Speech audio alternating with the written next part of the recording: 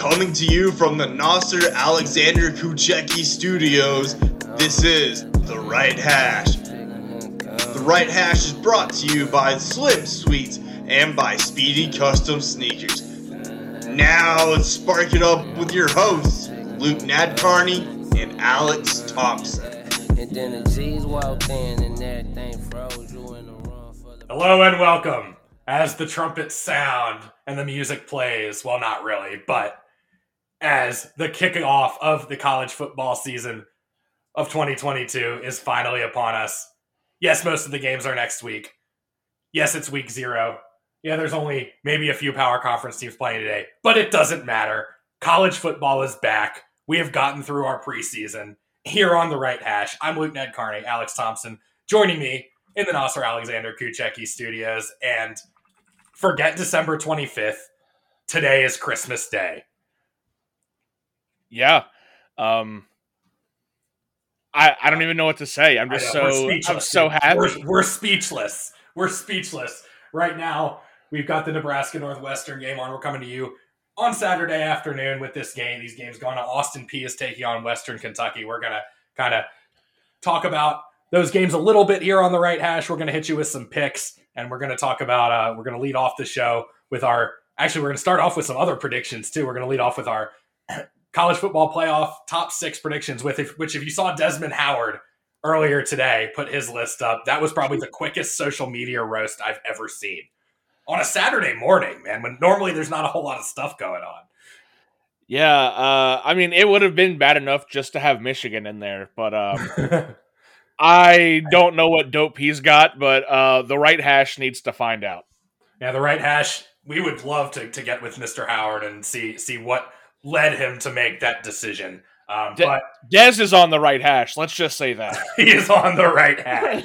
So we're going to start our first quarter here with playoff predictions. We are almost thinking, you're talking about the end. We're beginning with the end in mind here. Thinking about what it's going to look like in New Year's in January. Here in the last weekend of August, we're playing a game in Ireland. I don't know off the top of my head where the championship game is this year. It's it was in Indianapolis last year. Do you happen to know off the top of your head, or it's like the road to whatever stadium? I don't know. Let me look real quick. Yeah.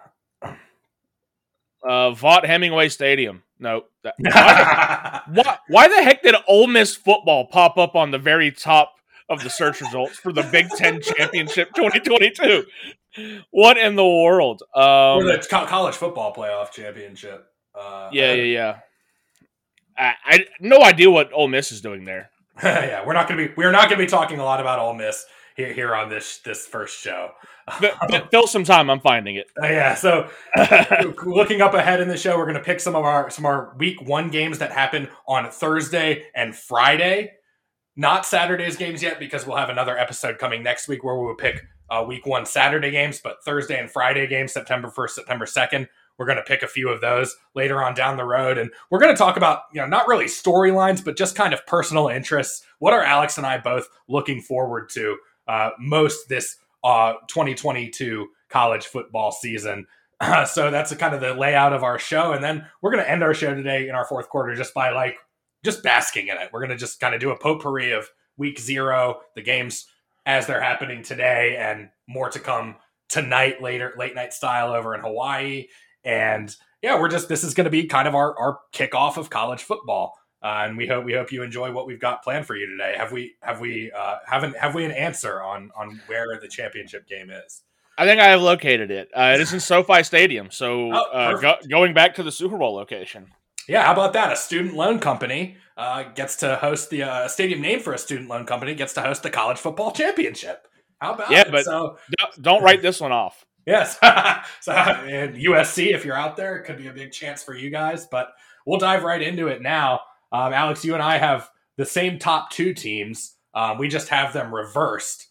So you being an SEC guy, you've got the Crimson Tide at number 1, Ohio State at number 2. I have Ohio State at number 1, Alabama at number 2. So our top 2 seeds are the same teams, just reversed. But I don't think there's any question. We'll start with Alabama. Bryce Young, the Heisman Trophy winner last year. I don't think there's any question that they've got some of the most talent in the nation, and they're going to be really, really hungry because they did not win the title last year.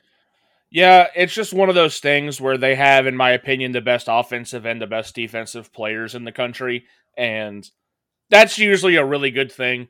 I'm still a little bit concerned about them replacing the wide receivers, but I'm also not really concerned. They find a way to do it every single year. So that's just kind of the unknown for me. Who is Bryce Young going to be dealing this ball to? That's literally the only question I have about Alabama. Everything else, they're number one team in the country to me. Slight margin between them and Ohio State. Ohio State's going to look better because they're going to play in a softer conference, but that's not to diss the Big Ten. Ohio State has plenty of big games they have to play this year. Yeah, and I'm looking at C.J. Stroud. He and Bryce Young. Maybe this could be the number one and two quarterbacks taken in next year's NFL draft. The reason I'm picking Ohio State is because of what you alluded to. I just think they have more returning weapons on offense. Don't forget, Alabama also lost Brian Robinson Jr. to the draft as well. But we've talked a lot on this show about Jackson Smith and Jigba. Him and C.J. Stroud are going to be a dynamic duo this year. And when you're the 1 and 2 seed, it's kind of, you're wearing your home jerseys. It's not because you wouldn't play until the championship. So it's kind of 1A and 1B in that regard when the college football playoff brackets come out. But I'm giving the slight edge to Ohio State just because of what they've got coming back at wide receiver and at the skill positions. Yeah, it is such razor thin. I mean, yeah, but both of those teams lost to top 15 wide receivers. Think about that. Like 4 of the top 15 players were receivers off of both those teams. Just absolute crazy levels of talent at both, and I think they're both going to replace them just fine. So I don't think there's really a question at 1 and 2, really across the board, national average, but I wouldn't be surprised to see a Georgia there or maybe Baylor. I just don't know if Baylor has the name power to make it a top 1 or 2. But anyway, not to ruin the surprise for the second half of the list, but I'll go ahead and give you my 3 and 4. I have Baylor and Georgia in that order, but I flipped them because there's not a chance that the committee's going to pit Bama versus Georgia in round 1. So I think the rankings will indicate Bama, Ohio State, Baylor, Georgia, but the playoff order will be Bama, Ohio State, Georgia, Baylor. So that's a first weekend matchup of Baylor versus Bama and Ohio State versus Georgia for me. Yeah, I mean, it's almost 3A or 4A and 4B or 2A and 2B, just that razor thin margin between the two. And I think you're spot on there. I think that ESPN, the CFP committee, the powers that be, whoever they are, the men in the shadows, as I like to call them, they are not going to have an all SEC matchup in the first or the semifinals. Yeah, I think that's spot on. But I do have Baylor at number 3, like you originally had. I've said this before. I really love Dave Aranda. Worked on a few of their broadcasts. They're going to be replacing their starting quarterback and their starting running back in Abram Smith this year.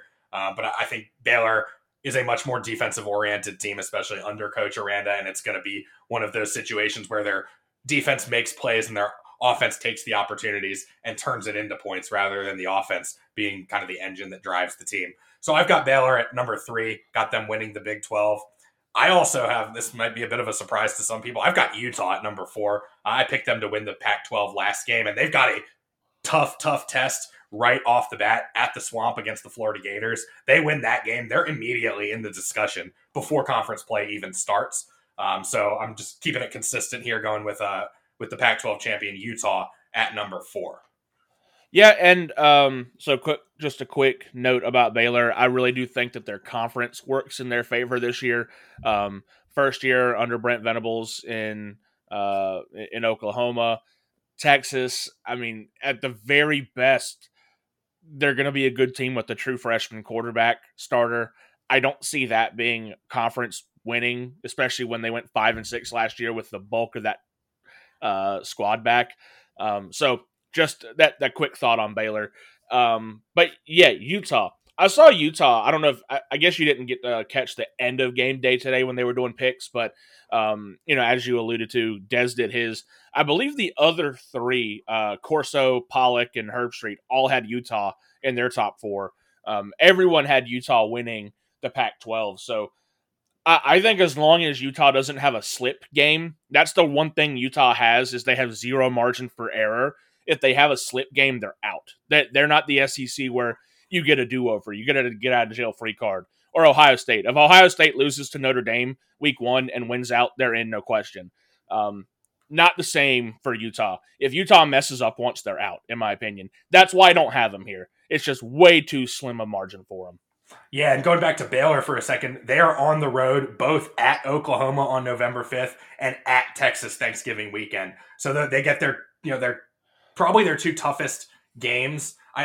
Oklahoma State is a home game, but just going to going to Austin is just kind of a different experience. So they play two of their most difficult games on the road this year. So keep an eye on that for Baylor. The non-conference, however, they've got Albany in week 1. And Texas State in week 3 sandwiched around a trip to BYU. That's a return game from last year. So the Baylor's got that Mrs. Fields cookie soft out of conference schedule for a couple games around a test with the top 25 team. But their conference opener is against Iowa State. That's replacing a lot. So not to get too deep into the rabbit hole with the Bears, but going to my 5th team, it's a team that's been mentioned already in Georgia. And Georgia, I think, is going to win the SEC East again. And the winner of an SEC division is not going to be left out of the discussion at the very least. No, not at all. Especially if you only take one win into, after the SEC champion. Like, if Georgia goes undefeated and their only loss is to Bama in the SEC championship game, they're in. Just like how it flipped last year. They're in. So, I personally think that's what's going to happen again. That's just the only question there for me is more on the Bama side, not the Georgia side. Bama, I don't know if they're going to make it past Texas A&M or not. That should be, for my money, probably the game I'm looking forward to the most this year, just all the storylines around it with the offseason Jimbo Fisher. So my question is more with Bama as far as the SEC goes. I think Georgia handles the East perfectly fine. I think they'll be undefeated going into the SEC championship game, unless they slip to either Kentucky or Tennessee. I could see either one of those teams giving them a problem. They come to Neyland Stadium. Actually, we go between the hedges. They go to Kroger Field to play Kentucky. I don't know what their defense is going to look like, and I don't know what their passing options look like without George Pickens. And that's my questions on Georgia. But I think there's so many other problems in the SEC East that they should be able to at least escape Tennessee and Kentucky with wins. Yeah, that mid-November is going to be real telling for the Bulldogs, the Georgia Bulldogs, I should say, not the Maroon Bulldogs as we call them on the Bulldog Sports Network, because you've got games at Mississippi State and at Kentucky back-to-back before Georgia Tech comes to Sanford Stadium for the annual beatdown over the Yellow Jackets. So I think those two games are going to determine Georgia's playoff fate and really determine whether they come out. They're going to go back to Atlanta for the SEC championship game, because just rumblings, no real numbers I have in front of me to back this up, just kind of rumblings when I was down in Athens last week. A lot of people think Kentucky is going to take a step this year and think Kentucky is going to be the top contender with Georgia for the SEC, which I'm not buying here on the Right Hash. I'm just saying things I've heard. So that's going to be a showdown at Kroger Field. Red and blue, I kind of like how those colors are going to clash. I'm not even being biased here. I don't understand what people say about Kentucky. Me either. I'm with you there. I didn't chime into the conversation that was had down in Athens, but they lost their one player from last year, Wan'Dale Robinson, to the draft. Their one guy. I mean, they have Cavassier Smoke, which, if it was a name battle, Kentucky's right in there with everybody. But it's not a name battle. You actually have to win on the football field. And no matter how good Kentucky has been in the last decade, they can't beat Tennessee. They can't beat Georgia. And I have no idea. If anything, just pure unbiased perspective, the clear team to be afraid of in the East is Tennessee with that offense. They're the only team that is not named Alabama that put more than 2 touchdowns on Georgia last year. The only team. I don't understand. Where is the Kentucky-Tennessee game this year? It is in Neyland Stadium. We went there and beat them 45-42. We had 13 minutes of possession and beat them 45-42. Wow. Love it. Love to see it. Absolutely insane game. We scored on 2 of the first 4 plays for 75 yards each and couldn't get off the field. But all Kentucky does is the short game. Will Levis cannot throw. And not only can he not throw, he doesn't have anyone to throw it to. He can run. He's a really good running quarterback, but I don't see it. Like they have a good roster. They've been good in the trenches since Stoops has been there, but I don't get it. I mean, even Coach Calipari doesn't get it. and you know, like it's like Kentucky, they got to be the Stoop kids that can't be afraid to leave their stoop. You know, they're going to have to do a little bit more, get out of their comfort zone this year if they're going to overtake Georgia in the SEC East. They better hope the Stoops doesn't leave them. Enough about Kentucky. We already spent like 3 more minutes on Kentucky than I wanted to. That's what I love about this. That's what I love about football, man. I know, right? But we still each have one more contender to reveal. I'm going to go ahead first. I've got 2. Yeah. Oh, you do have 2, so I'll let you go first. I didn't do my 5 or 6. That's right. I did do my 5. Georgia was my 5. So my 5 is Southern Cal. I think they're the team that Utah slips up to. I think they've got firepower that Utah might not be able to keep up with. That's not me talking down to Utah. I just think USC brought so much in that it's going to be a little bit different for Utah to see. So I've got USC winning the Pac-12. We went over that last week, and I've got USC right there on the cusp, but I think they probably lose to like Notre Dame at the very end of the season. I think they'll be undefeated pretty much throughout the season. Get down to Notre Dame, lose to Notre Dame, drop to 5, miss it by that much. Next year, we're looking at USC in the playoff. Yeah, and October 15th in Salt Lake City is that showdown, USC at Utah.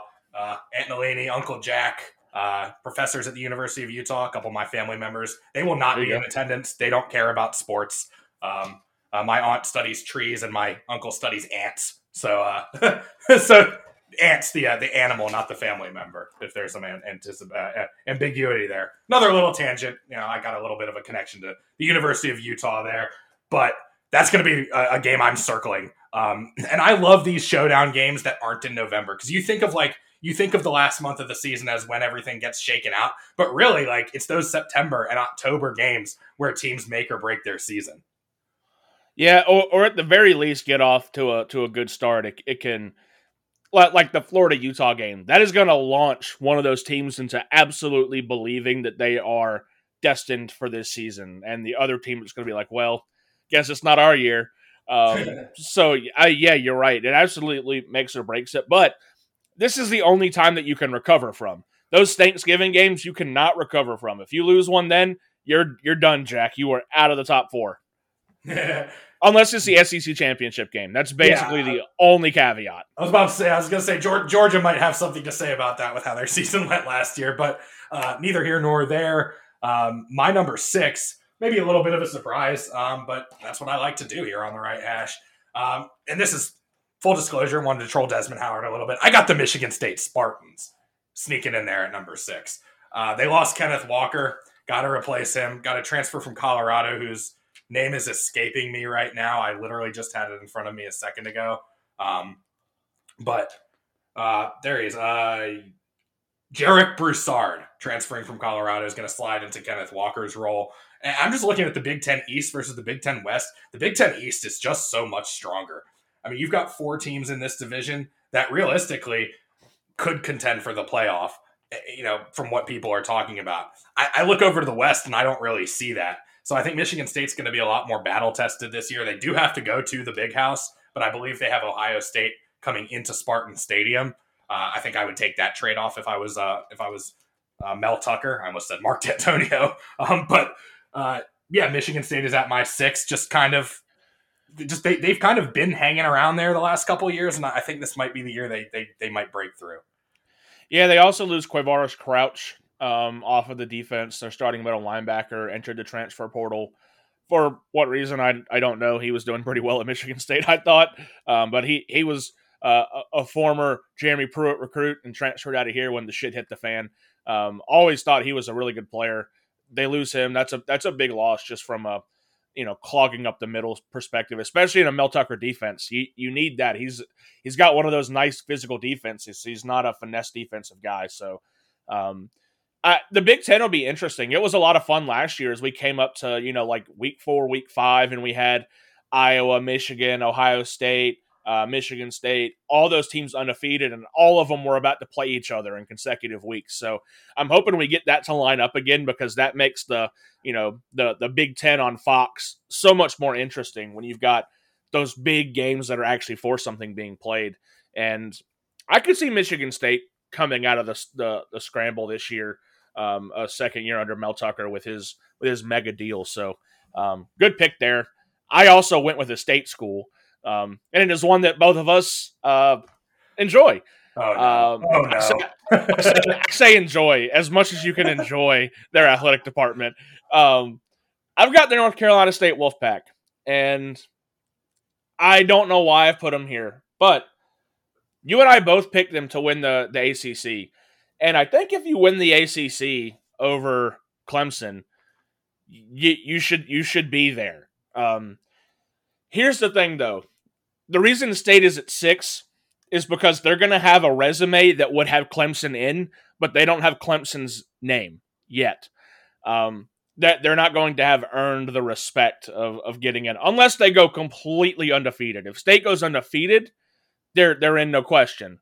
But if they stumble somewhere, I've heard a lot of folks think they may stumble in the Louisville game. I could see that. It's iffy, but I think one loss, NC State makes it to about that 6 range if they win the ACC championship. Yeah, I mean, you think of Pitt winning the conference last year, playing in the Peach Bowl. That's an attractive destination for an ACC team. I know it's not the playoff, but looking at NC State's defense, I think went over this last week. They got 9 starters back on that defense. Good starters. 9 good starters too. So I'm not gonna beat that drum again. But if the Wolfpack is where you think they're gonna be, it's gonna be because of that defense. That they need to find a secondary and tertiary solid pass receiving option outside of Thayer Thomas. That they're gonna have to identify who replaces Emeka Emezi. They're also gonna have to identify the backup to Ricky Persons with the migration of Bam Knight.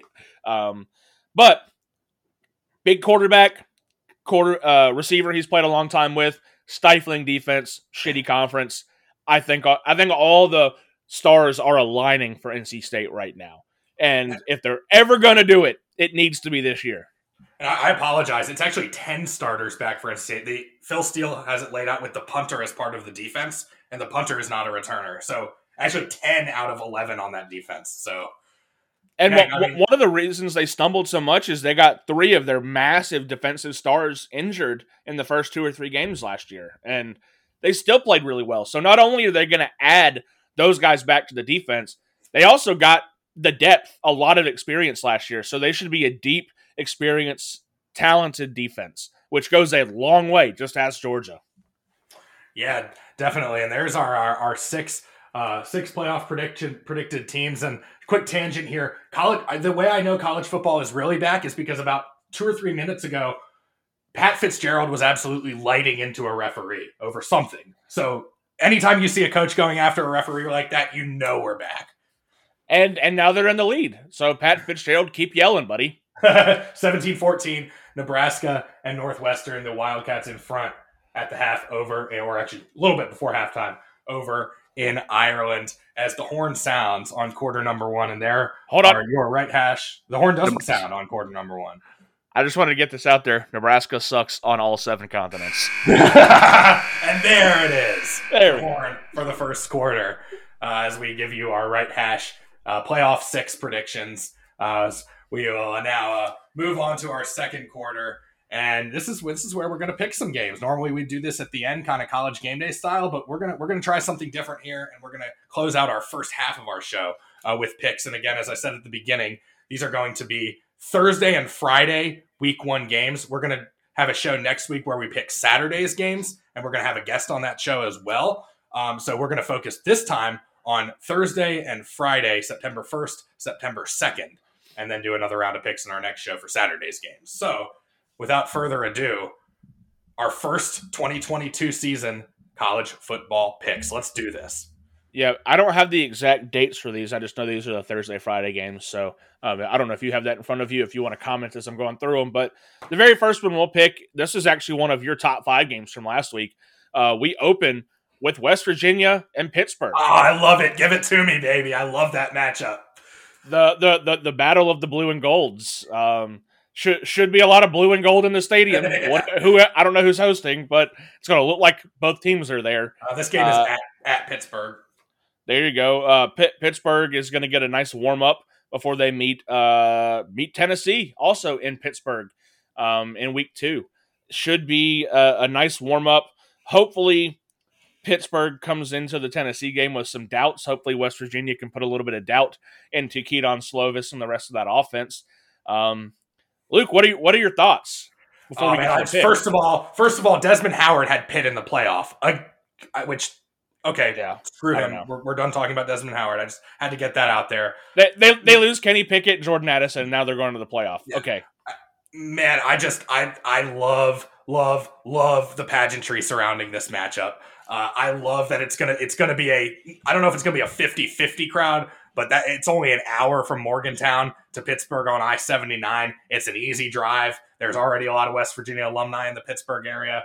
It's going to be a fantastic atmosphere to kick off the season on a Thursday night.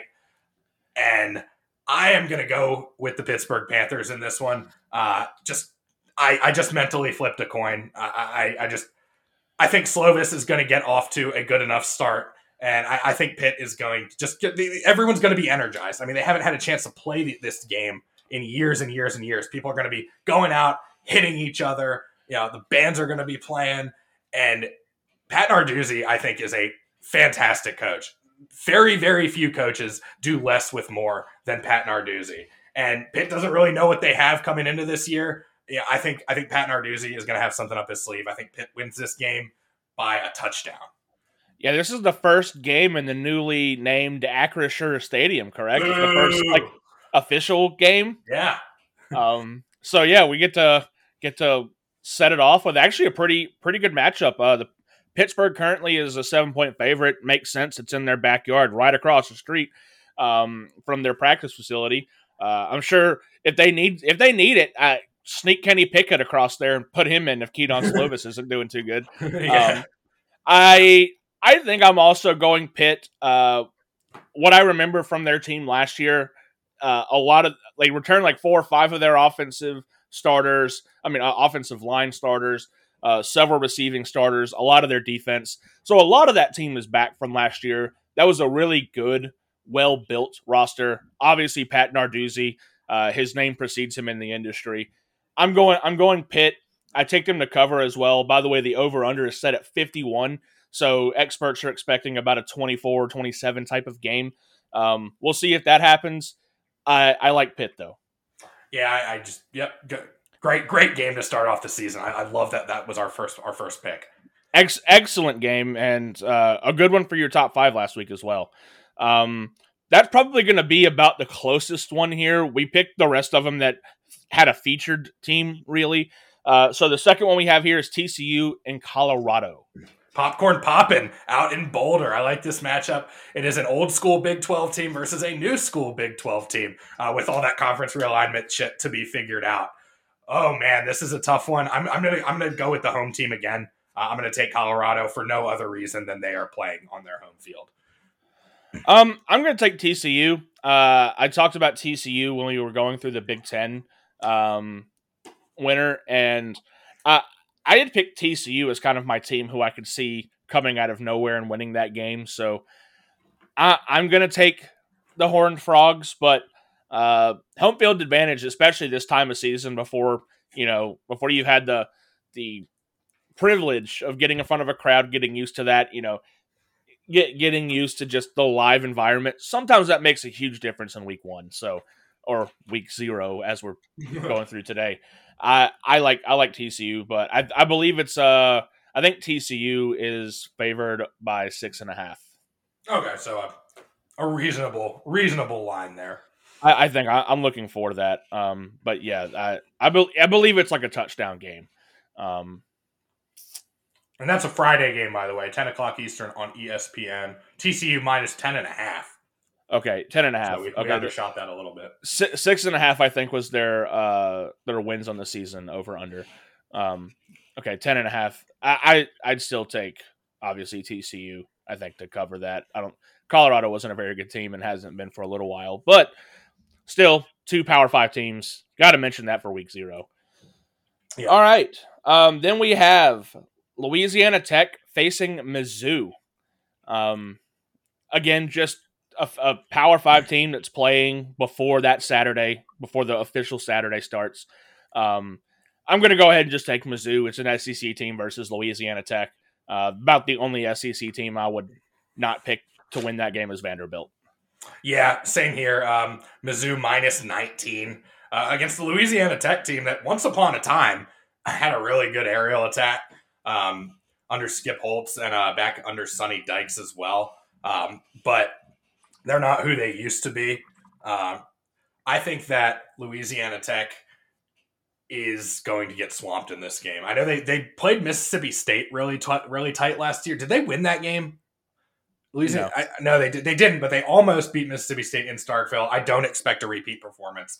This might be Missouri's easiest game of the year. But just given what conference they play in, Missouri. Yeah, the next game here is one of the only conference matchups already in the season. This is the Thursday night prime time game on Fox. Penn State versus Purdue. That should be an interesting game. I'm not sure it's going to be super close, but Vegas has it as Penn State 3.5-point favorites. So they think it's going to be a lot closer than I do. I think Penn State probably wins this by 2 touchdowns. Yeah, I'm with you there. Penn State big in this one. I've worked with some Penn State students over the summer with the baseball team I worked for. They're not high on Sean Clifford up there, but he's back. He knows the offense, whether that's a good or bad thing that he is going to be their starter again. But they at least have that returner coming back. Purdue is going to have a new starter at quarterback, and they lost. George Karlaftis, David Bell, guys that helped them be giant killers in recent years. But yeah, I don't think they have the firepower to take down Penn State in the first week of the season. Especially last year, they knocked off 2 undefeated Big Ten teams last year. So I guess technically Penn State will be undefeated. So maybe that's all Purdue needs to see is a 0 in the loss spot for their opponent, and they turn it to another level. We can move on from that one, but that is your Thursday night primetime game next week. Although I won't be watching it, I'll be at the real Thursday night primetime game in Knoxville, where Tennessee takes on the Titans of Ball State. I just want to correct myself. Aiden O'Connell is back for Purdue this year at quarterback, so that doesn't change my prediction. Just they don't have a new quarterback. Over 3,000 yards, I believe, last year. Almost 4,000 yards, 28 touchdowns. But 11 picks, not a great touchdown to interception ratio. All right, the last one that I have of kind of, I guess, the big games is, it's not even that big, it's just one of those interstate rivalry things, and it's Virginia Tech versus ODU. This is one of those games where, similar to like North Carolina State versus ECU, they don't really play that much, but it's all one inbred giant family of the same people for the most part. This one hits home for you. Obviously, neither one of your quote unquote teams are in this one, but it's a Virginia battle. You're a Virginia guy. I'm going to go ahead and say I'm taking Virginia Tech, but tell us a little bit more about your thoughts on this game. Not so fast, my friend. That was a terrible Lee Corso, but shout out to our man, Reza Kucheki, one of the greatest people ever to walk this earth. Old Dominion graduate. Not the reason I'm picking the game, though. I'm picking ODU, partly out of spite for Virginia Tech, and partly because last time Virginia Tech went to Norfolk and played the Monarchs, they got a big old L to take on the bus back. This is really intriguing for me. You hit the nail on the head, man. My home state. I'm from Charlottesville, obviously, not close to either of these two schools, but this is You got the beach region of Virginia with Old Dominion taking on the mountains of Virginia with Virginia Tech. And this game, obviously, in Norfolk. There's going to be a lot of Virginia Tech fans there. I might wager to say that will be more Virginia Tech fans there than there will be Old Dominion fans. But you know what? I can't pick the Hokies, man. I can't do it. Shout out again, Reza Kucheki. Go ODU. And Ali Kucheki, I believe, as well. Yeah. And if you didn't know any better, you'd think they were the same person. Yeah, they look real similar. Shout out to the whole Kucheki clan, dude. They're just amazing people, great folks. Yeah, man. Armand Kucheki's alma mater. We've been blowing them up in this show too. The NC State Wolfpack. And then the namesake of our studios. It's all Kucheki all the time over here at the Right Hash. We've also got a couple of smaller games featuring some bad teams. One comes tonight, 10:30 p.m. out across the America's pond, all the way in Hawaii. Vanderbilt versus Hawaii. Boy, what an underwhelming matchup to have as a nightcap. They tried to get this game as far away from this country as they could with keeping it in the country. I think they should schedule this one for Anchorage, Alaska next year. I don't really know who to pick, man. I like kind of what Clark Lee has been doing at Vanderbilt, but I don't know, man. Like he's talking about becoming the best football team at Vanderbilt, like in the SEC, in a couple years. And when I hear things like that, I think mental health issues. The guy has no hair. I'm sure there's like radiation problems from the sun getting into his brain. I'm not sure what he's thinking. Fuck Vanderbilt. I'm going. I watched them lose to Randy Sanders and the East Tennessee State team last year. Hawaii's going to beat them. I agree. Yeah, I'm with you here. I'm picking the Rainbow Warriors. Hopefully we get to see Haka on the field before the game starts. That'd be really cool.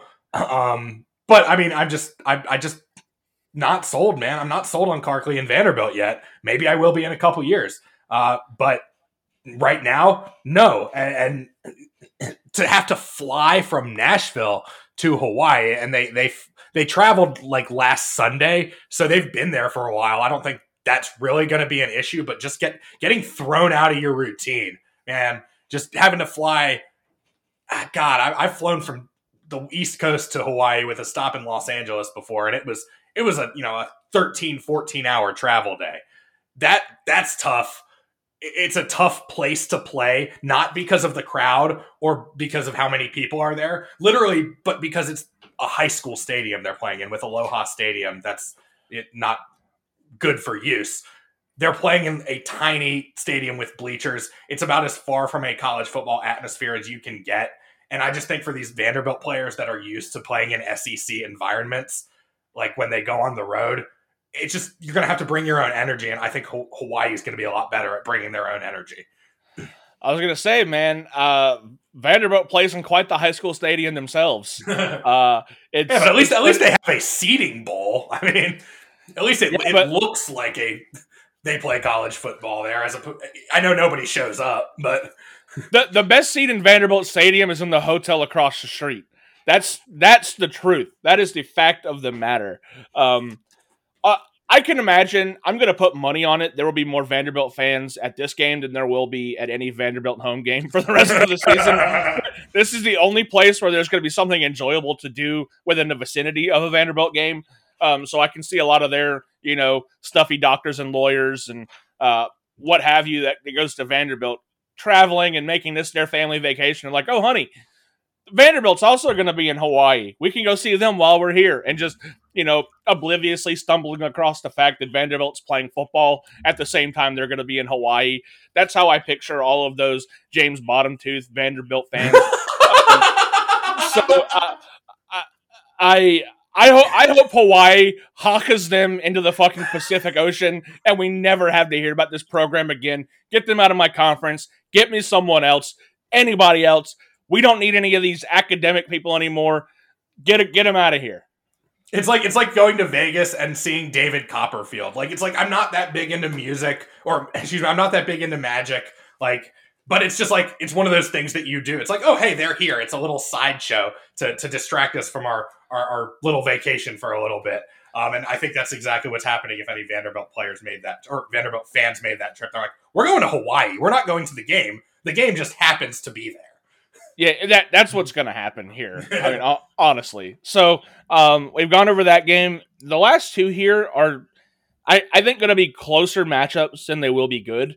But we've got Temple versus the newly minted Fighting Mike Elkos. Duke versus Temple. This is the battle of the brains. Yeah, it kind of is. And this game is at Wallace Wade Stadium.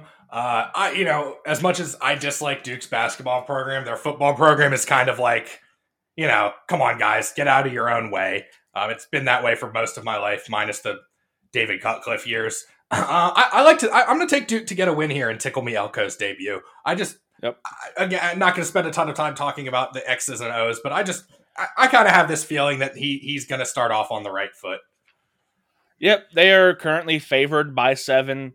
I don't know a whole lot about either one of these teams, so I'm not making a very educated decision here. But the first game for a coach, it's either going to go horribly or it's going to go amazingly, and it doesn't seem like there's much of a middle ground most of the time. I think it's going to go great. They have a favorable first team to play against. Temple's not a slouch in comparison, but they're also not a very good football team, so it's going to be close. I'm taking the Blue Devils, though. Yeah, kind of a middle-of-the-road American Athletic Conference team. This isn't Cincy or UCF or Houston we're talking about. Yeah, they're still a fun. I mean, they're a football team. They're going to have good players, just like Duke's going to have good players, and I think it'll be evenly matched. It just won't be one of those if you're looking for, really good fireworks. There might be fireworks for all the wrong reasons in this game. But it should be one to watch. At least it'll be close. It'll throw that one on your third or fourth TV and you'll be fine. Yeah. And for what it's worth, Phil Steele's got Temple pegged last in the American this year, 11 out of 11. Right. So that's your skinny on the Owls there. There you go. And our last game that we're going to pick is, I think, also going to be somewhat competitive. Illinois and Indiana, not two historical football teams. I mean, obviously you had the Richard Mendenhall days back at Illinois. What was the guy? Juice Williams, Isaiah Juice Williams. Yeah, the Rose Bowl. Yeah, had a really good season that year. So that they've had some star power, but it's been like the stock market, spikes and then it's just down for decades. So what are your thoughts on this game, Illinois IU? Don't forget about Michael Rowe the Boat LaShore either. He was a standout for Illinois. Hallelujah. Man, what are my thoughts on this game? I don't really know. I don't have a ton of them. I like Big Ten football. I like that the Big Ten does this at the beginning of the year. I think it's one of those ways they kind of get their brand out in front of everyone else's by playing conference games at the beginning of the season. The SEC doesn't do this. The ACC very rarely does this. So I like that we're getting conference action right away. Oh man, I'm going to go with Indiana because my aunt did her master's at IU, and that's pretty much the only reason. I think the only reason the Big Ten opens up with Big Ten games is because everyone's obligated to start with a cupcake. IU currently 3.5-point favorite, so practically a pick 'em. I'm gonna go Indiana. They had a drop off year last year. They lost. Just looking right here, they lost their last 5 games. None of them particularly close. 1, 2, 3, 4, 5, 6, 7, 8 games. They lost their last 8 games. Wow, did they only win 2 games last year? Yeah, and isn't Michael Penix at gone. Washington now or something somewhere else? He's gone. They've lost Ty Freifogel. One of our favorites. Wow, I did not realize they only won 2 games last year, and Maryland was close, but literally every other game, they beat Western Kentucky by 2. Good Lord, this is a Vanderbilt schedule if I've ever seen one. I'm still gonna pick them though because I've got a family member with an IU degree, and I love Bloomington. Bloomington is a great place to spend time. So there you go. I was gonna pick Indiana, but I'm just gonna walk that back now after about 30 seconds of research, and I'm gonna pick Illinois. That's so strange though, because I mean, who would have thought you would have had a mental breakdown after getting beat by a Jeremy Pruitt team? Yeah, right. That would have made the wheels fall off. Yeah, that's an illustration. You know what that means? That means Indiana is still a basketball school. Yeah, they always have been. I don't think their basketball coach is going to call that out, though. No, definitely not. John Calipari, if you're listening. Thank you, John Calipari, for throwing a massive grenade into your harmony over there in Lexington, by the way. Yeah. I love the infighting. It's almost as good as the inbreeding. Oh man, I gotta watch my tongue here, but don't want to say anything about schools I could possibly work for in the future. But there you have our picks, our Slim Sweets Indies of the week. I'm sorry, I forgot to say that at the beginning. Forgot to give them their name. But there you go. It's our first one of the season, and we'll have the brand name at the beginning and end of each segment now. Slim Sweets Indies of the week. Thanks a lot to our friend Earl Sturdivant, Slim Sweets. Check him out on Facebook. Send him a message. And you can get some really good baked goods in your life down in Anson, North Carolina. So there are our first round of picks, Thursday and Friday games. Really, really just excited as they're starting to wrap up halftime as the horn sounds here on the right hash in the third quarter, getting ready to begin out in Dublin, Northwestern, and Nebraska. And with that in mind, as we're going to go just straight to our third quarter, no halftime activities planned today, we're just going to kind of just take the seatbelt off and just talk a little bit about what Alex and I are each most looking forward to with this college football season. This isn't necessarily stuff that's been talked about in the national media. This is more stuff that we've talked about on previous shows and off air and in our text threads that, we're just mainly anticipating. And I'll let you lead it off with what's one of the things that you're most looking forward to here in this 2022 college football season. I'm looking forward to having this beginning to end season of the right hash. Last year we started late week 1, week 2 of the college football season. We didn't get a lot of our preseason stuff in.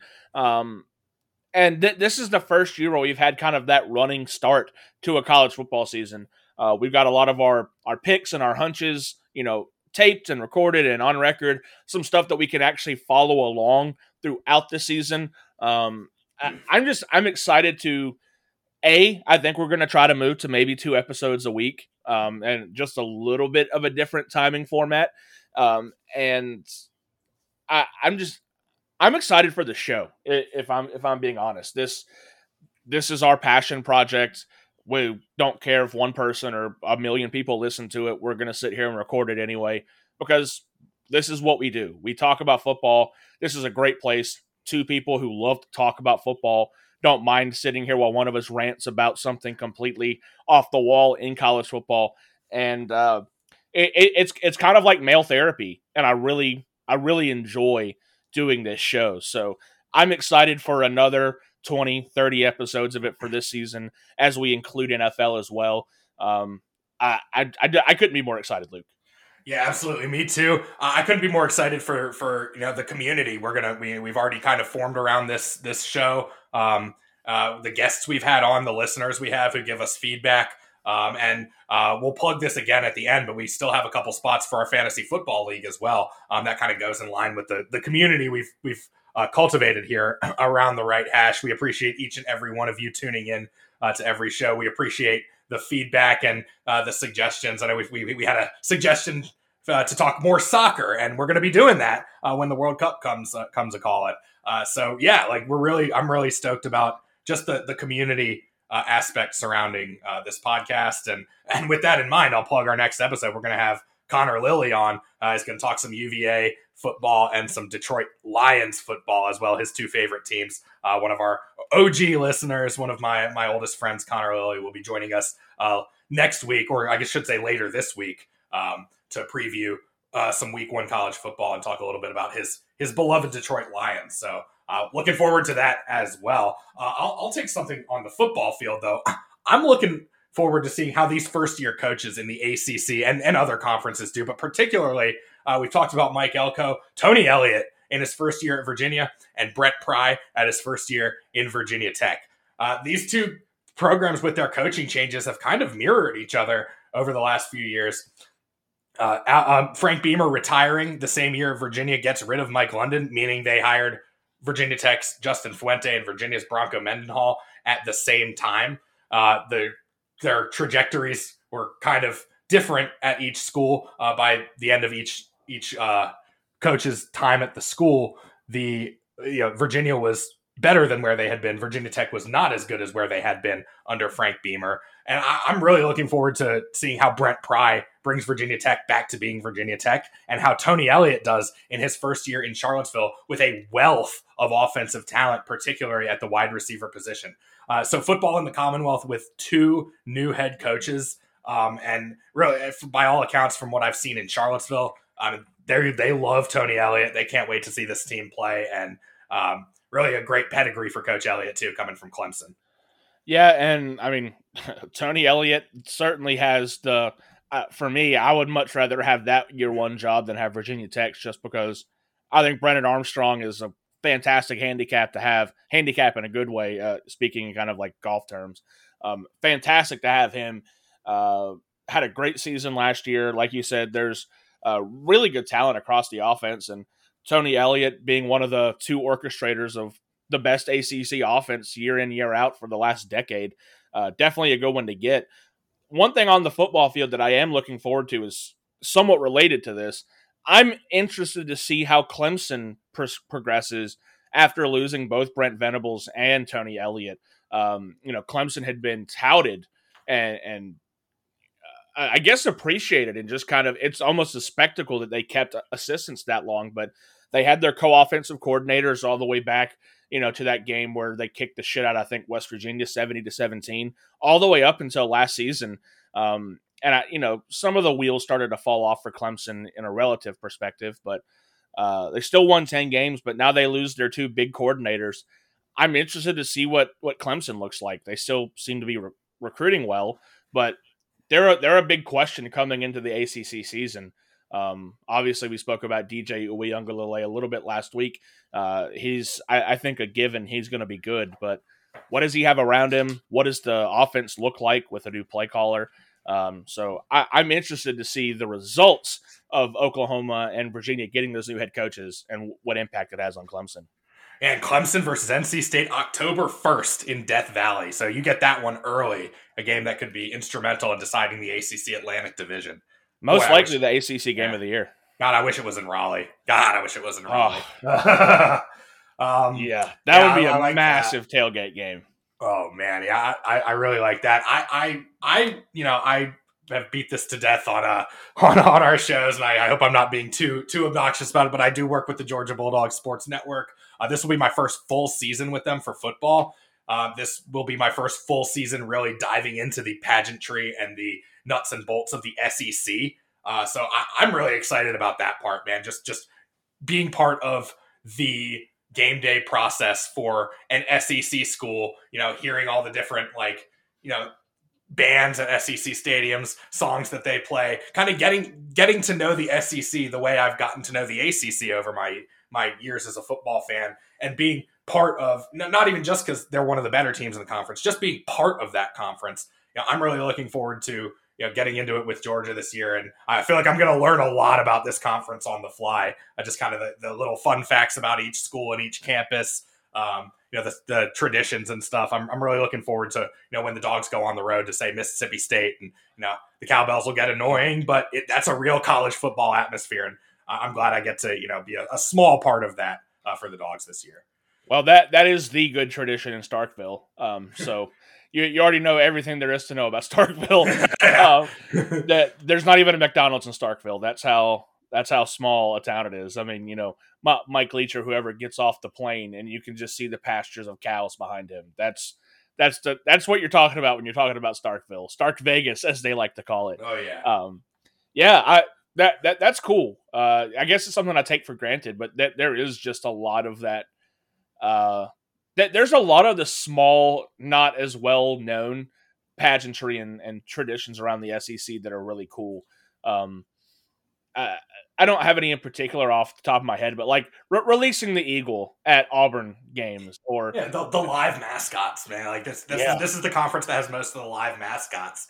You got Mike the Tiger, you got Tusk, you got Smokey. Georgia, of course, Smokey. I mean, it's like I don't think Kentucky has captured a Wildcat yet, but I wouldn't put it past them. No, whatever South Carolina calls, I think, is it Cocky? I think maybe Cocky is the costume. That's the guy in the costume, and then it was Sir Big Spur with the Sir Big Spur. Sir Big Spur was the live chicken. Sorry, Mike, I knew that. I just forgot that. And I think for Georgia, it's Uga is the costume dog, or no, Uga is the dog, the actual dog, and then Harry Dog is the costume. Yeah, correct. There we go. Sorry, Connor Lilly's going to get on me for that because he's a big fan of the actual dog. God, it's the ugliest mascot in the SEC. I don't understand how you're. I got that. That's not even me throwing shade. That is just an ugly dog. Yeah, well, it's got a championship ring, so I don't think it's worried about the way it looks. So do most of them. He's still the ugliest. I've seen a lot of ugly wives too, man. It doesn't change the fact. I do like his doghouse though. They got that shit like air conditioned, and he's got like all kinds of meals. They got him set up like a proper English bulldog. So they do go the extra mile, even when they were not winning championships or competing for them necessarily. They've always treated that dog and its family very well. I like that it's all the same lineage as well. Same with Smokey. They keep that stuff. They keep that stuff in house. In the South, you always keep it in the family. I'm excited to see you kind of get to experience that, because that's been my life since I was born, is the SEC pageantry. I kind of feel like Forrest Gump with shrimp and boats. I know all there is to know about shrimp and boats. I know all there is to know about the SEC and SEC football, and it's cool to see people get indoctrinated into that. Yeah, man, I'm ready to dive into it. 1 week from today, man. Oregon, Georgia, 3:30. We'll be in it for real. Yeah, that'll be an interesting game.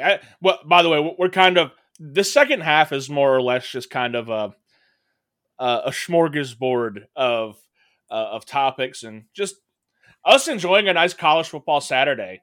Since there is football on, as you alluded to, Northwestern and Nebraska have kicked off the second half. Nebraska's already made a stop, and they've got the ball right now inside their own 20. I believe Western Kentucky is up 1 over Austin Peay right now, about halfway through the third quarter. So definitely doesn't look like they're going to cover their 31.5 point spread. But again, it's always hard to project those teams that lose NFL quarterbacks. Particularly group of 5 teams. Yeah, especially group of 5 teams. Obviously, the Patriots thought enough of him to draft him right behind Mac Jones. And he's looked good in preseason too. Not blown the wheels off of anybody, but he looks good for a rookie quarterback that was taken in the 5th round. Definitely someone I could see having kind of a Jimmy Garoppolo role there, growing behind Mac Jones, pushing him every day, and probably eventually becoming a nice trade piece for the Patriots. That just seems to be their MO, and how they always wind up with 10, 15 draft picks every draft is they do a really good job of developing their bench and trading that out. So also, really interesting stat, Austin Peay's coach is the youngest coach in college, and he is only 30 years old. This is his 3rd year there. Jesus, man. I turned 30 2 months ago. Dude, he started coaching a Division I football team at 27 years old. I could have done without this. Right? I accidentally caught that at the beginning of the broadcast. I didn't know. I did not know that, and now I just feel like a giant failure. Awesome. Well, speaking of group of 5, another thing I'm looking forward to before we get into our kind of finale with our potpourri of week 0, and then I'll let you go if you have anything else too. But I'm giving the group of 5 a little bit of love. I'm really stoked about the Sun Belt Conference this year, particularly the East Division. You've got Marshall, Appalachian State, Georgia Southern, Coastal Carolina, Old Dominion, and James Madison all in the same conference. I might have said JMU twice, but it doesn't matter. Like, you've got all of those teams not only in the same conference, in the same division, playing against each other, relatively compact geographical area. And having worked with Marshall the last couple years in Conference USA, I'm really excited to see how they travel to these new teams. Huntington to Harrisonburg, not a tough trip. Huntington to Norfolk, long trip, but it's all interstate. So Marshall's going to one of the better traveling group of 5 teams in the country. And with this new conference with a smaller geographical footprint where they're going to have to play, they're going to be a lot of green in the stands at road games this year. And of course at Jones C. Edwards Stadium, but not just Marshall. There's going to be a lot of great games in the Fun Belt this year, #FunBelt, on those Tuesday and Wednesday nights, I think. So I'm stoked that, Tuesday, Wednesday, they're kind of those lighter nights for football, but when the Sun Belt takes center stage on those weeknights on ESPN, that's going to be appointment television. And dude, you got Marshall going to Notre Dame week 2. You never know.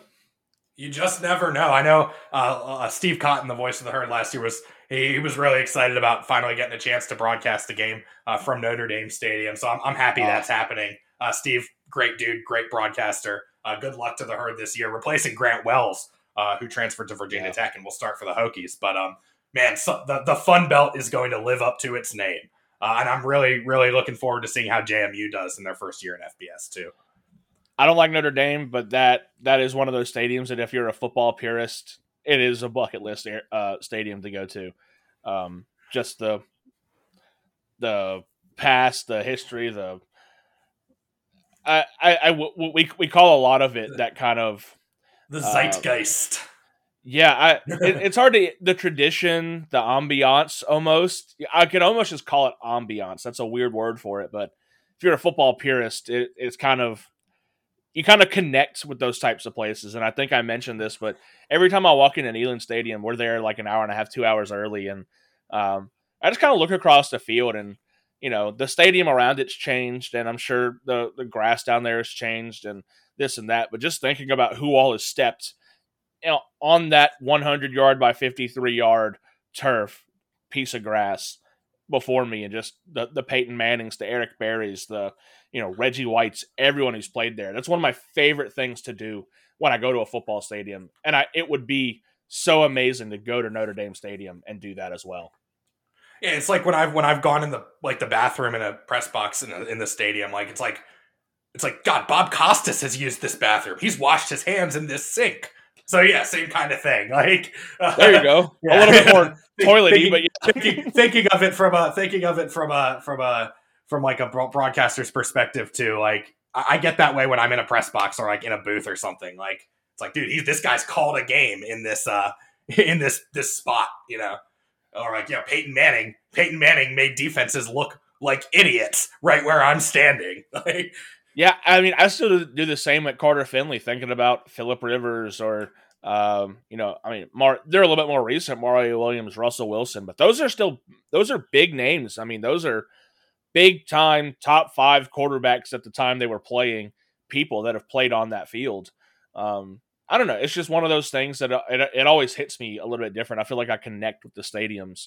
I feel like Eliza Thornberry from the Wild Thornberries, how she had that special power to connect with animals. I feel like I had the same thing with college football stadiums. Yeah, I can hear what it says. I can feel what's happened there before. If these walls could talk, like you've heard that expression before. Yeah, but I can hear them talk. Yeah, exactly. Like they actually do talk to you if you're that kind of fan. Yeah, there's nothing like it, and my college football stadium bucket list is nowhere near checked off, even what I hoped it would be checked off by now. But COVID threw a little bit of a wrench into that, and gas prices are not making it easy these days. But soon, I want to knock off the SEC stadiums list in the next decade. Yeah, I'm no Clay Travis fan, but I would love to read his book about when he went to all of the SEC stadiums and talked about each one. That's probably the only Clay Travis media I'd ever want to consume. But yeah. That does sound really cool. Especially when Texas and Oklahoma get added. That will be another 2 stadiums that I really want to go see. Hopefully they can add, I'd like for them to add Miami, add Virginia Tech, maybe just give me 2 more iconic stadiums. mostly add Miami because I know the tickets will be cheap. Add Virginia Tech because I want to see Enter Sandman. I don't care. This is morphed into kind of a favorite traditions thing, but I want to go see that too. Yeah. Anyway, the last thing I'll say on looking forward to is, will there be any streakers in national televised games this year? And will there be any coaches that just go on epic rants like Mike Gundy's rant of "I'm a man, I'm 40" from 2007, or like go off on referees and get themselves ejected? Like you those like Sports Center moments where like Pat Fitzgerald a few minutes ago was like screaming at the referee for something. I'm looking for like guy throws his headset, guy throws his hat, like you see flag on the screen, but it really is like 4 or 5 penalties for unsportsmanlike conduct.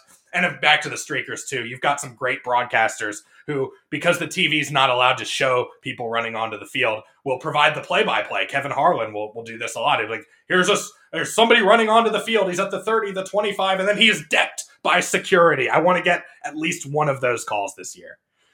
That would be great. I'll bet, this year, especially with Free the Nipple going around, we'll probably see some more streakers.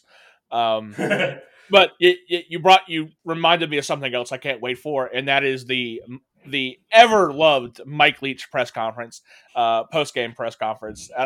I can't wait. I love to watch and listen to Mike Leach each and every week because you tune in for football and you never ever ever get football.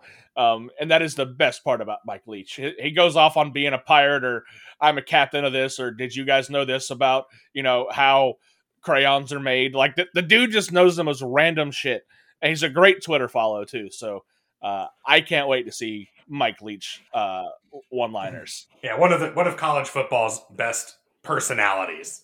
He was almost at Tennessee. Almost. That might have to be a list for like a future show, like best personalities who we've got. That would take some thinking. Yeah, there's some good ones. Yeah, the horn sounds here on. Wish Spurrier was still in the league.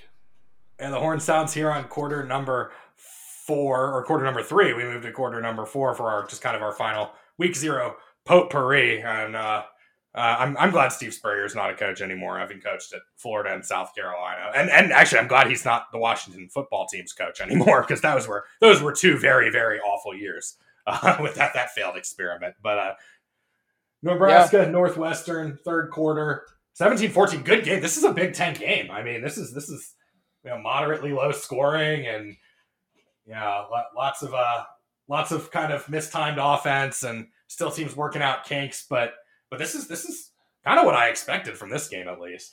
I like their Northwestern helmet. Their whole uniform is the same, except for they changed the N on their helmet to the Ireland flag. Really cool. Nebraska didn't do anything, I don't think. Yeah, they're just wearing their standard white jerseys, white helmets, red pants. But I think. Did you see that person compare the Northwestern helmet to the Miami helmet? Dude, it's exactly what I thought as soon as I saw it. I'm like, that is the exact Miami colors as well. It looks good with the purple, though. I think purple is a very underrated color. I like Northwestern's color scheme.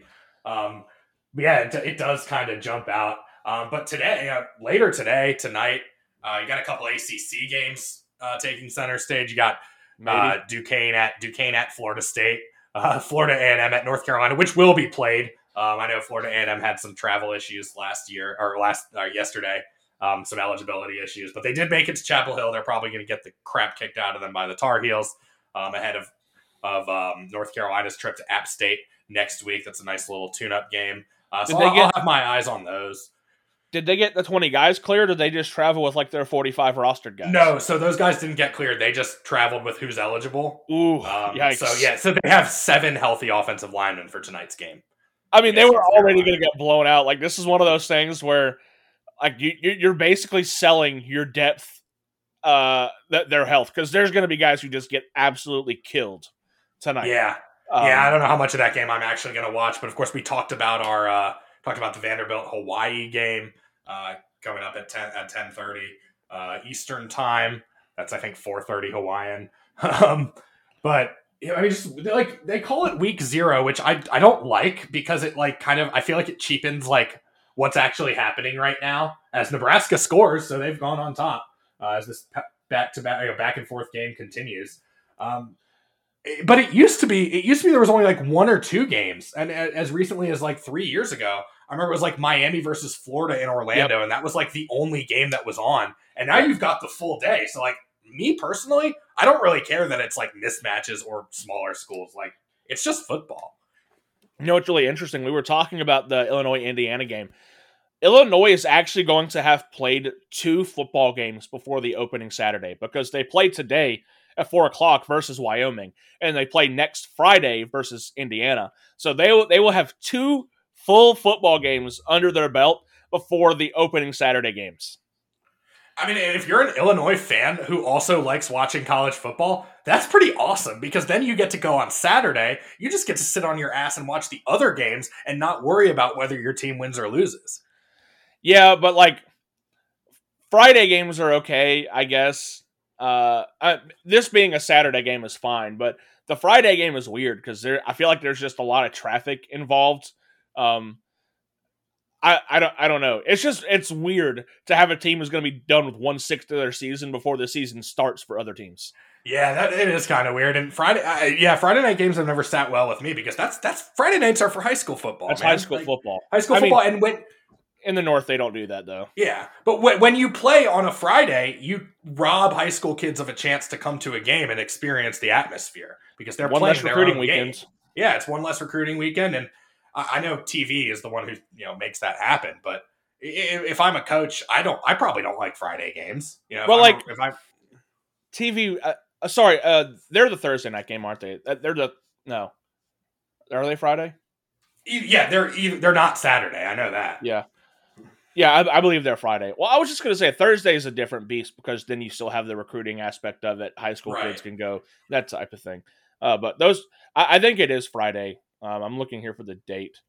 Friday at 8 o'clock. Yeah, okay. Just really strange. That's going to be 2 bye weeks during the middle of the season. Like you said, I mean, that's essentially 4 available Saturdays because you get the 2 bye weeks in the middle of the season. There's 2 Saturdays. And the 2 games that they don't play on a Saturday, 2 more Saturdays. So you get a month's worth of Saturdays that you get to just sit back and veg on football. However, I don't think Illinois fans are probably doing that. I don't know a whole lot of Illinois fans, and they're certainly not, known for their rabid football fan base. No offense to the Illinois fans out there. I just wonder if they, like, as a fan base, as a conference, do they sit around like people in the South and carve out the entire weekend for all football? I don't know. But if you don't live in Chicago, what else is there to do in Illinois? I don't know. Try not to get shot. Tip some cow tipping. I think that's a popular thing out there. Eat some pizza. Yeah. Try not to get blown away by the wind. I don't know, man. It's a good point. But just going, I don't want to get too far away from the point you initially made, which was like 1/6 of your season is gone before you even play on a true college football Saturday. Yeah, it feels weird. I'm looking at today. It'll be interesting to see Charlotte play today as well. They play FAU. Obviously, a team conference game right off the bat. Yeah, a team close to us. That's on CBS Sports Network at 7. The North Texas Mean Green playing the UTEP Miners, an in-state battle tonight. Both of those teams are. Tennessee's played both of those teams in the last 5 years, and they've both given us some sort of problems that mostly had more to do with us than it did them. But they're still respectable teams. That should be a really close game. The spread's 1.5 to North Texas. So if you're looking for something close, North Texas UTEP should be that tonight. It definitely won't be Vanderbilt Hawaii, as Hawaii will beat them 50-7. I like that North Texas UTEP matchup. Those are 2 really good coaches, and Seth Luttrell for North Texas and Dana Dimmel for UTEP. Dana Dimmel has done a tremendous job. 3 years ago, UTEP went 1-10. They won like 2 games in the span of 3 seasons, and then Dimmel took over, and he's got them acting like a normal college football program now. Charlotte and FAU, it's another. Will Healy is a tremendous young coach as well. Yes, I think he's not going to be at Charlotte for too much longer. And FAU's got Willie Taggart at the helm. That's an old name. That's an old familiar name for Power Conference football fans. So yeah, Conference USA, even though they've lost some members, and we'll lose more members this year. I think Charlotte, FAU, North Texas are all going to the American eventually. So the twilight for Conference USA, but they get started early too. They get started with a bang. What was the Power 5 job that Taggart had? Because I know he coached Western Kentucky. He was at Oregon, and then he was at Florida State. Oregon. I had Florida in my head that I'm like, no, idiot, that's Charlie Strong. Which, I mean, Strong never took that job, but right. He basically did, and then it fell apart there at the end. Yeah, I like Willie Taggart. I forgot he was at Oregon. Florida State is what was in my mind. But I remember when he was at Western Kentucky, I believe he was their coach for their first Division I game. FBS game. Yeah, so cool school. Willie Taggart. What a name. What a football name. And Florida Atlantic is one of the best atmospheres to see a football game in the country because the stadium is like less than a mile from the beach. Like if you're sitting high enough in the state seating bowl, you can see the ocean. And if you can like see the ocean from the press box, I don't know about y'all, but that's my kind of stadium right there. Did you see the renderings for the new Miami Hurricane Stadium? I did. Is that so what's the deal with that? Is that like is that just like a concept? Does that have legs at all? It's actually David Beckham's soccer stadium. Oh. But it will be where Miami would play their football games as well. It's like a mile right off of campus. Oh wow, that would be huge for that program. That'd be huge because like driving from Miami, Coral Gables, which is south of the city of Miami, up to Miami Gardens, which is north of the city. Just under normal circumstances sucks, but then you throw in that vintage Miami traffic, and I mean, what students are going to make that trip? None of them are. So if you get closer to campus, that's going to help the home field advantage. Yeah.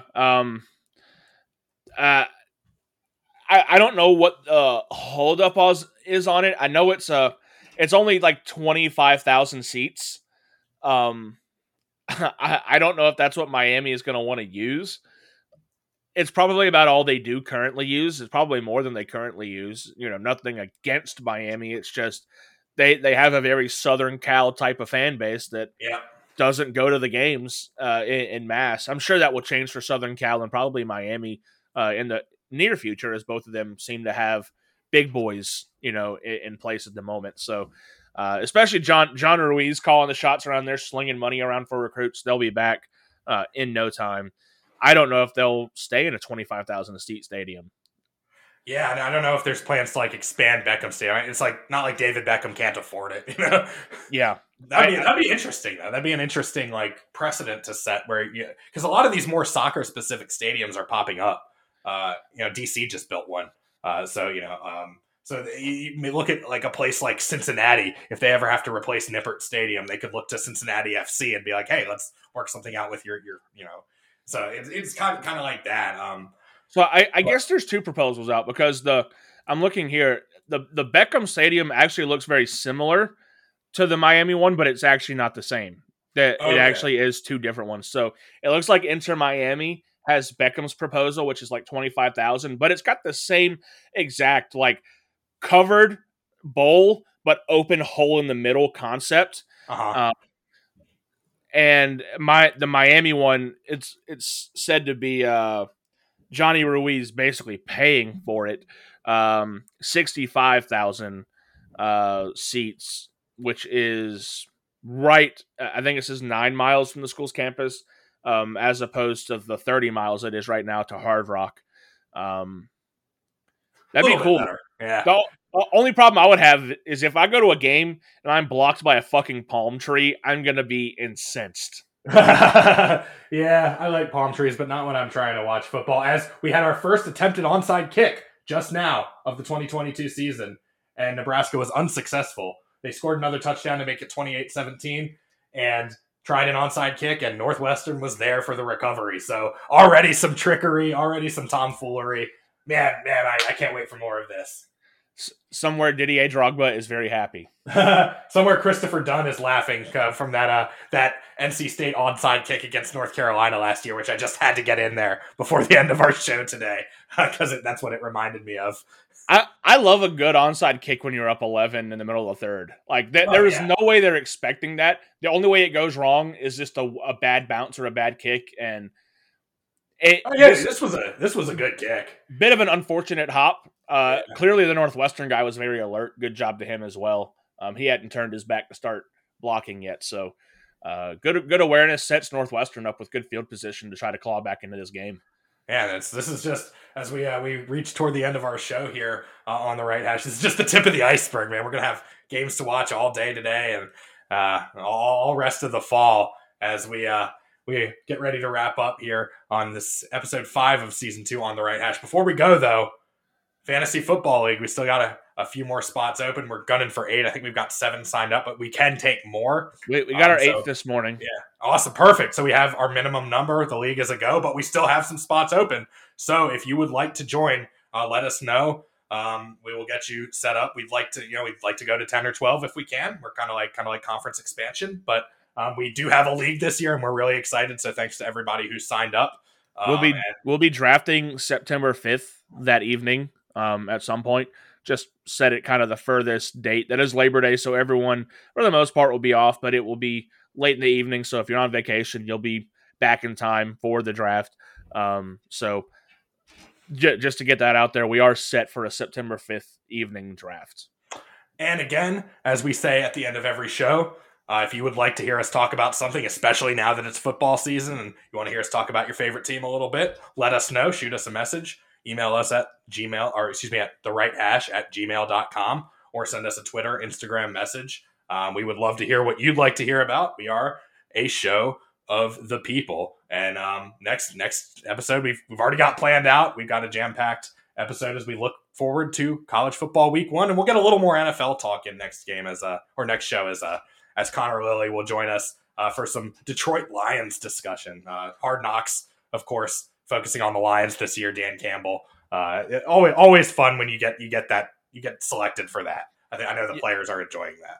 Yeah, looking forward to having Connor on, and it's nice to have a Hard Knocks that's not centered around like just a downtrodden team. Like the Lions are by no measure like Super Bowl contenders, but they are certainly trending up for all the right reasons, and it's nice to have a Hard Knocks that has kind of that positive upswing to it.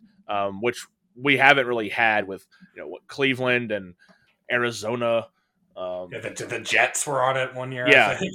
Like that they were just looking for all of the bad, Big Brother-ish type of drama, and I like that they're showing a team that is clearly building in positive ways, and I like the rest of America absolutely adore Dan Campbell. Yeah, I think he's really got Detroit looking in the right direction there, which sounds weird to say because it's so rare, but I really think it's gonna happen. But that's a discussion for next week, next show when Connor Lilly joins us on the Right Hash. Well, Alex, I won't take any more of your Saturday. Go ahead, get those 4 screens or however many you have in your living room, and get football on all of them, and enjoy your rest of your weekend, man. Glad we could do this. Yeah, dude, Jags and Falcons preseason finale just kicking off right now, too. So all things are coming up Millhouse, as they say. So thanks a lot, everybody, for listening. We hope you are as excited for football this year as we are, and it is finally upon us here in week 0. Thanks a lot for tuning in, and we will talk to you next time from the Nasser Alexander Kuchecki Studios on The Right Hash.